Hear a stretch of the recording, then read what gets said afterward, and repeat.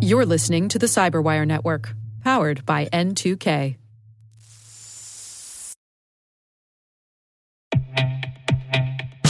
With over 8,000 threat hunters analyzing over 65 trillion signals daily, Microsoft works tirelessly with the federal government to keep our nation's data secure. This 30-year-plus partnership is driving mission innovation that is secure by design. Whether optimizing your existing defenses or tackling advanced threats with AI, Microsoft gives you the intelligence and the automation you need to defend at mission scale. Let's work together to stay ahead of emerging threats and secure your mission anywhere. Learn more at aka.ms/fedcyber. That's aka.ms/fedcyber.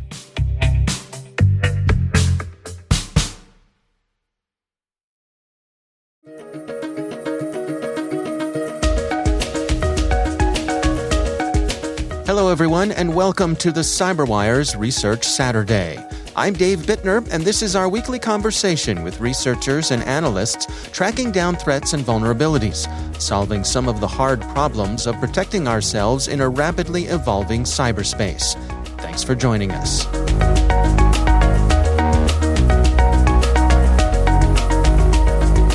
In many ways, it's very similar to computer network, just for physical objects. That's Ben Seri. He's VP of Research at Armis. Today we're discussing their research on remote code execution vulnerabilities in Swisslog's pneumatic tube system.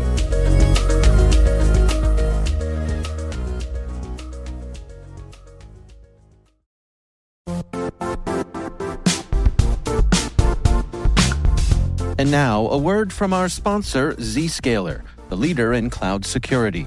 Cyber attackers are using AI in creative ways to compromise users and breach organizations. In a security landscape where you must fight AI with AI, the best AI protection comes from having the best data. Zscaler has extended its Zero Trust architecture with powerful AI engines that are trained and tuned by 500 trillion daily signals. Learn more about Zscaler Zero Trust plus AI to prevent ransomware and AI attacks. Experience your world secured. Visit zscaler.com/zerotrustai.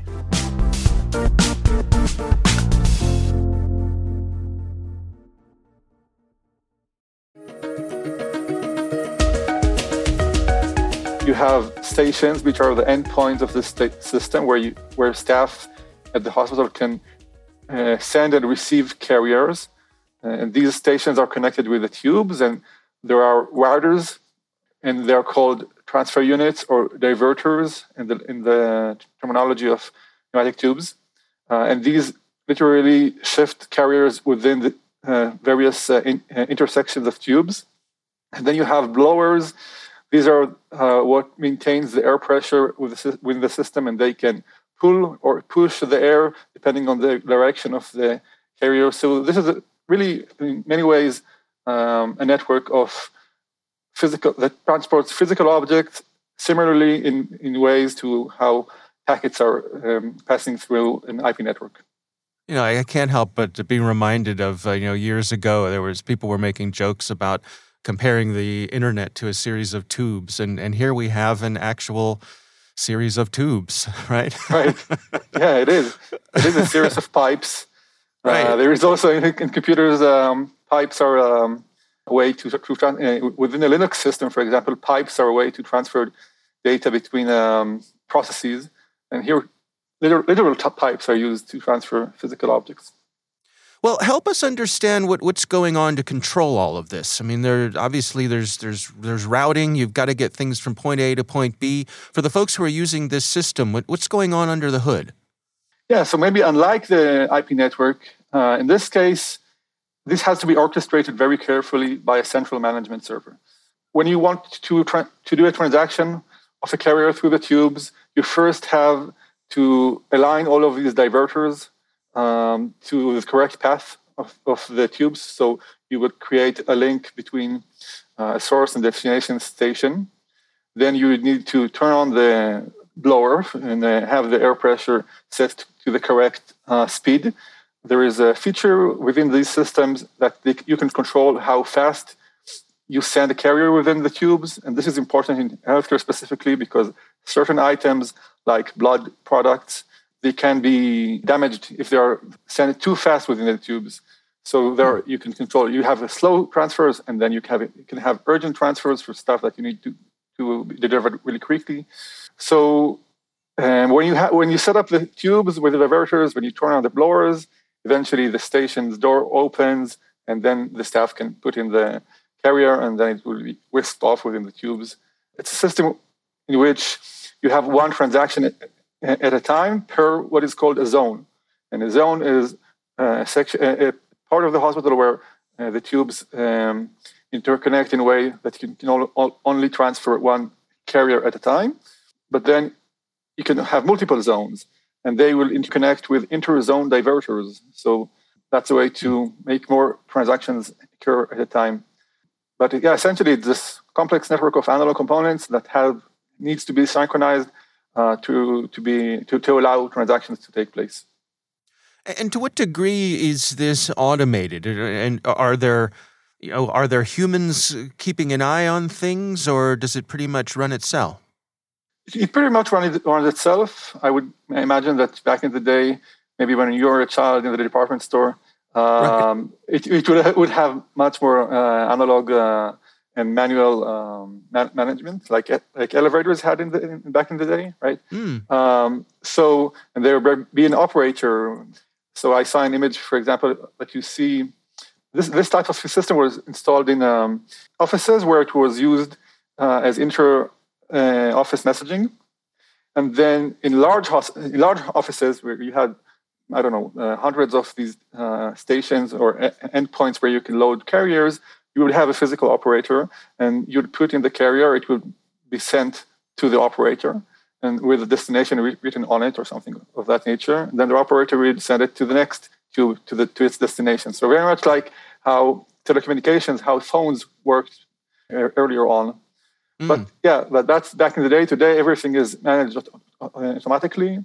Does everything. The central management server does all the coordination automatically. There are some maintenance to be done.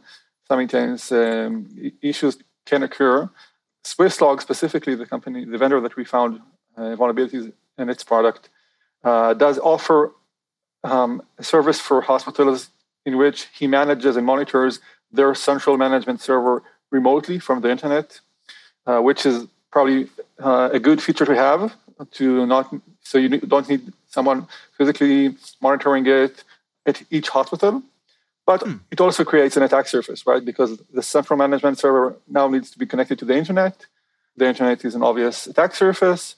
And also that connectivity to the monitoring solution by Swisslog, if it's found vulnerable in the future, then that can be an entry for attackers to take over the PTS network from the internet. Well, and this leads us to the research that you and your colleagues have published here, where you all have discovered some vulnerabilities in this systems. How did this first come to your attention? So from time to time, we do proactive research. My team has all kinds of tasks within Armis, but part of it is really looking at our customers' environments, understanding what are the most common and most critical types of devices that they use, and doing research on it and trying to find vulnerabilities. And so in our healthcare customers, I noticed the fact that all of them use this pneumatic tube system, which I was not aware before that existed. And for me, it was a blow from the past to see something like that actually in use. And it was just very popular. So the Swisslog system is used in over 80% of hospitals in North America. It's installed in over 3,000 hospitals worldwide. Every major hospital needs to have a pneumatic tube system, and Swisslog is the leading vendor in North America for these types of solutions. So it was apparent to us that this was very popular on one hand, but on the other hand, it's very not known. It's little known to the general public, and probably haven't received any research efforts because of that, because it's just hidden within the walls in hospitals and people don't think about it. Right. Well, take us through what you discovered here. What exactly is the vulnerability? So it's 9 vulnerabilities, and they are critical in nature because they can allow takeover of the stations within this network. The current models of Swisslog, Translogic, PTS stations are all based on a board called the Nexus Control Panel. And this control panel runs Linux, and it is the brains of all the current station models by Swisslog. And so by having access to the hospital's network where these are installed, and these are IP connected, an attacker can take over them with various different vulnerabilities that we found. So there is a telnet server open on this device, unfortunately, that wasn't supposed to be left open in production. It has hard-coded password that we are able to find. These can be used to log into the device and take over it.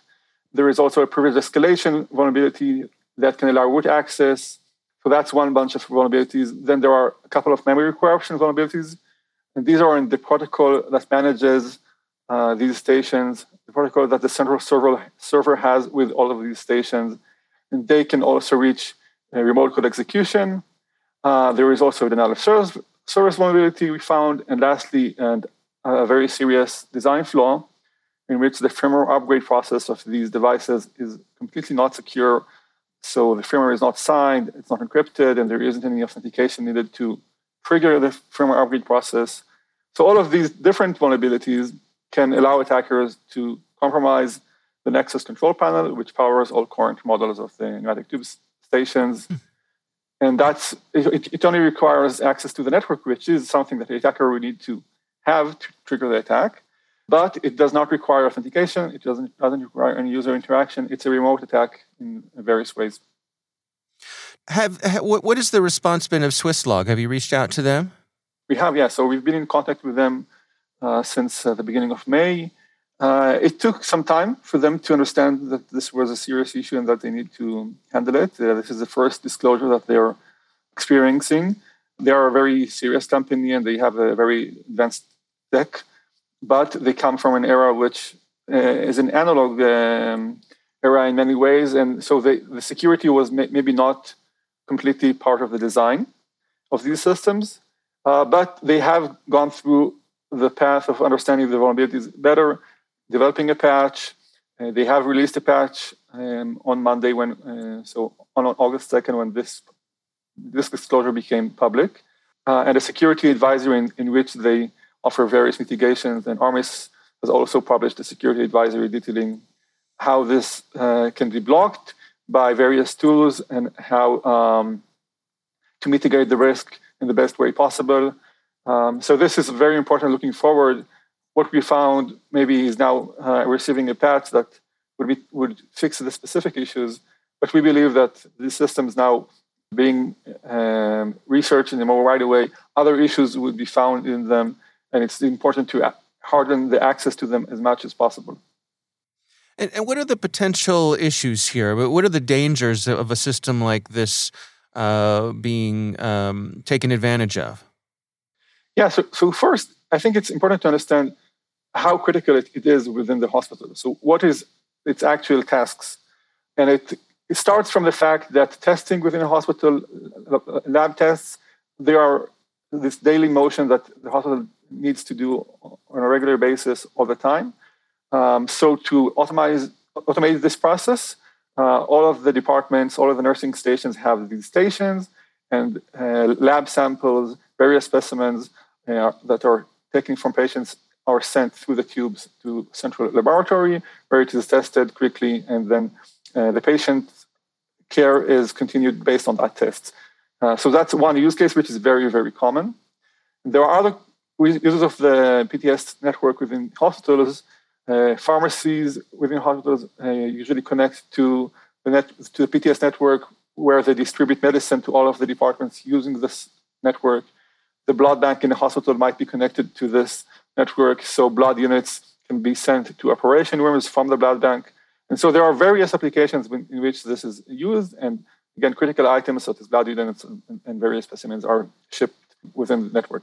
So just understanding the fact that this is a critical infrastructure, and if it were to be shut down unexpectedly, this would result in some effect on patient care in a way, just because hospitals are this chaotic scene by nature, And adding more chaos to that scene is something that can harm patient care eventually. So this is why again, any attack on the system can have consequences just by the fact that this system is so delicate and so critical to the operations of a hospital.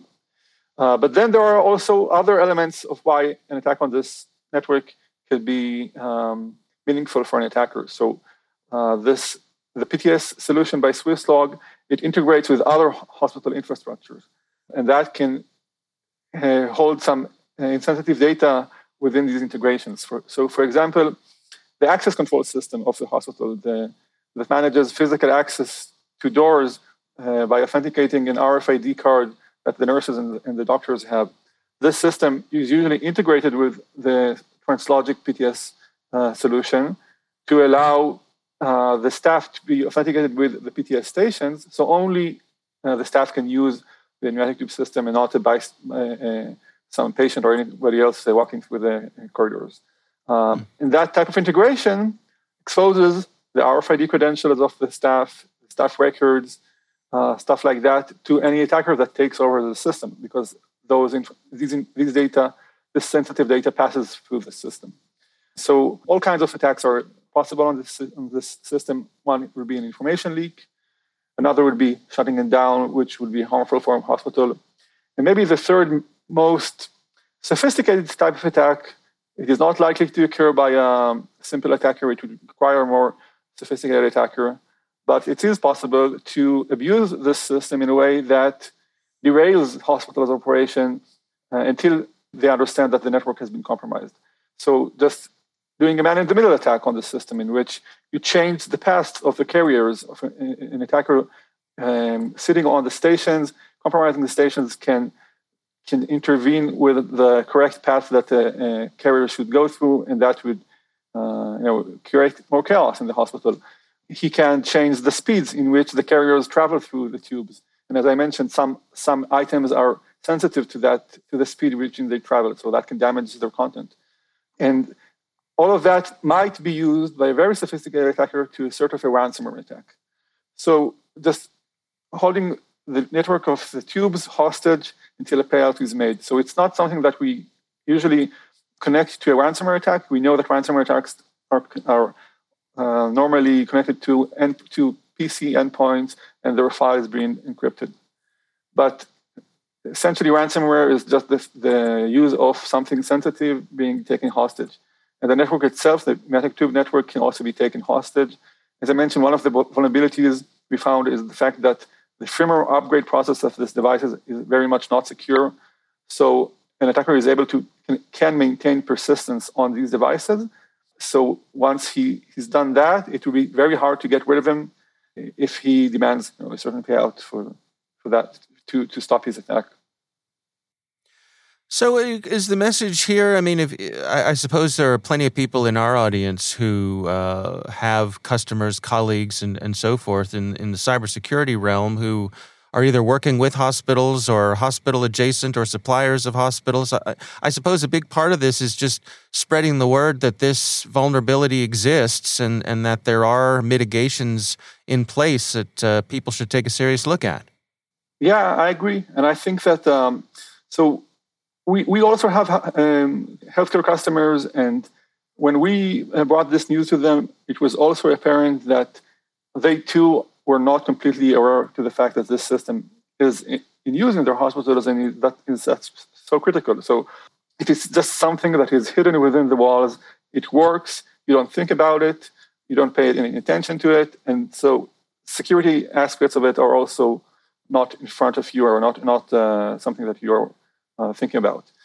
So it's a twofold process. First, raising the awareness of the fact that these systems exist, they're important, they're critical.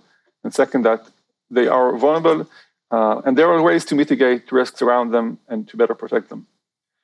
I think just in a more broader term, it's important to understand when you think about healthcare security that it starts from the medical devices, right? The life support systems, the infusion pumps, the stuff that are directly connected and are providing their function to the patients. These devices' security is very important, obviously. But then you should look at the hospital in a more holistic way and understand that there are other systems involved in providing the patient care. Maybe they are not categorized as medical devices. Maybe there are these transport systems with pneumatic tube systems. Maybe they are the electricity of the hospital, water irrigation systems, the elevators. But there are all of these systems that interconnect and are eventually what allows the hospital to provide its patient care and provide the best service that it can. So, as a security, community, and for the healthcare space, looking at their attack surface in a more broader way, I think this is a good way moving forward.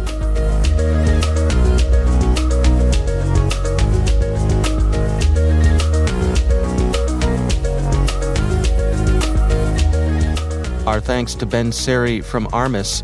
The research covers remote code execution vulnerabilities in the pneumatic tube system of Swisslog. We'll have a link in the show notes. And now a word from our sponsor, SpyCloud, the leader in operationalizing cybercrime analytics.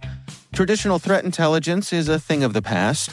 Cyber criminals are stealing vast amounts of credentials, session cookies, and financial data every day, and it's hard to keep up. SpyCloud is the trusted partner businesses turn to fully understand their darknet exposure risk and neutralize threats before it's too late. SpyCloud alerts your organization as soon as an employee or customer's data appears on the dark net, so you can act faster than bad actors to prevent cyber attacks like ransomware, session hijacking, account takeover, and online fraud. With insights from the industry's largest repository of recaptured data, protect the digital identities and systems most important to your business. Get your free corporate darknet exposure report at spycloud.com/cyberwire and see what information criminals have in their hands today. That's spycloud.com/cyberwire. The CyberWire Research Saturday is proudly produced in Maryland out of the startup studios of DataTribe, where they're co-building the next generation of cybersecurity teams and technologies. Our amazing CyberWire team is Trey Hester, Elliot Peltzman, Puru Prakash, Justin Sabi, Tim Nodar, Joe Kerrigan, Carol Terrio, Ben Yellen, Nick Valecki, Gina Johnson, Bennett Moe, Chris Russell, John Petrick, Jennifer Iben, Rick Howard, Peter Kilpie, and I'm Dave Bittner. Thanks for listening. We'll see you back here next week.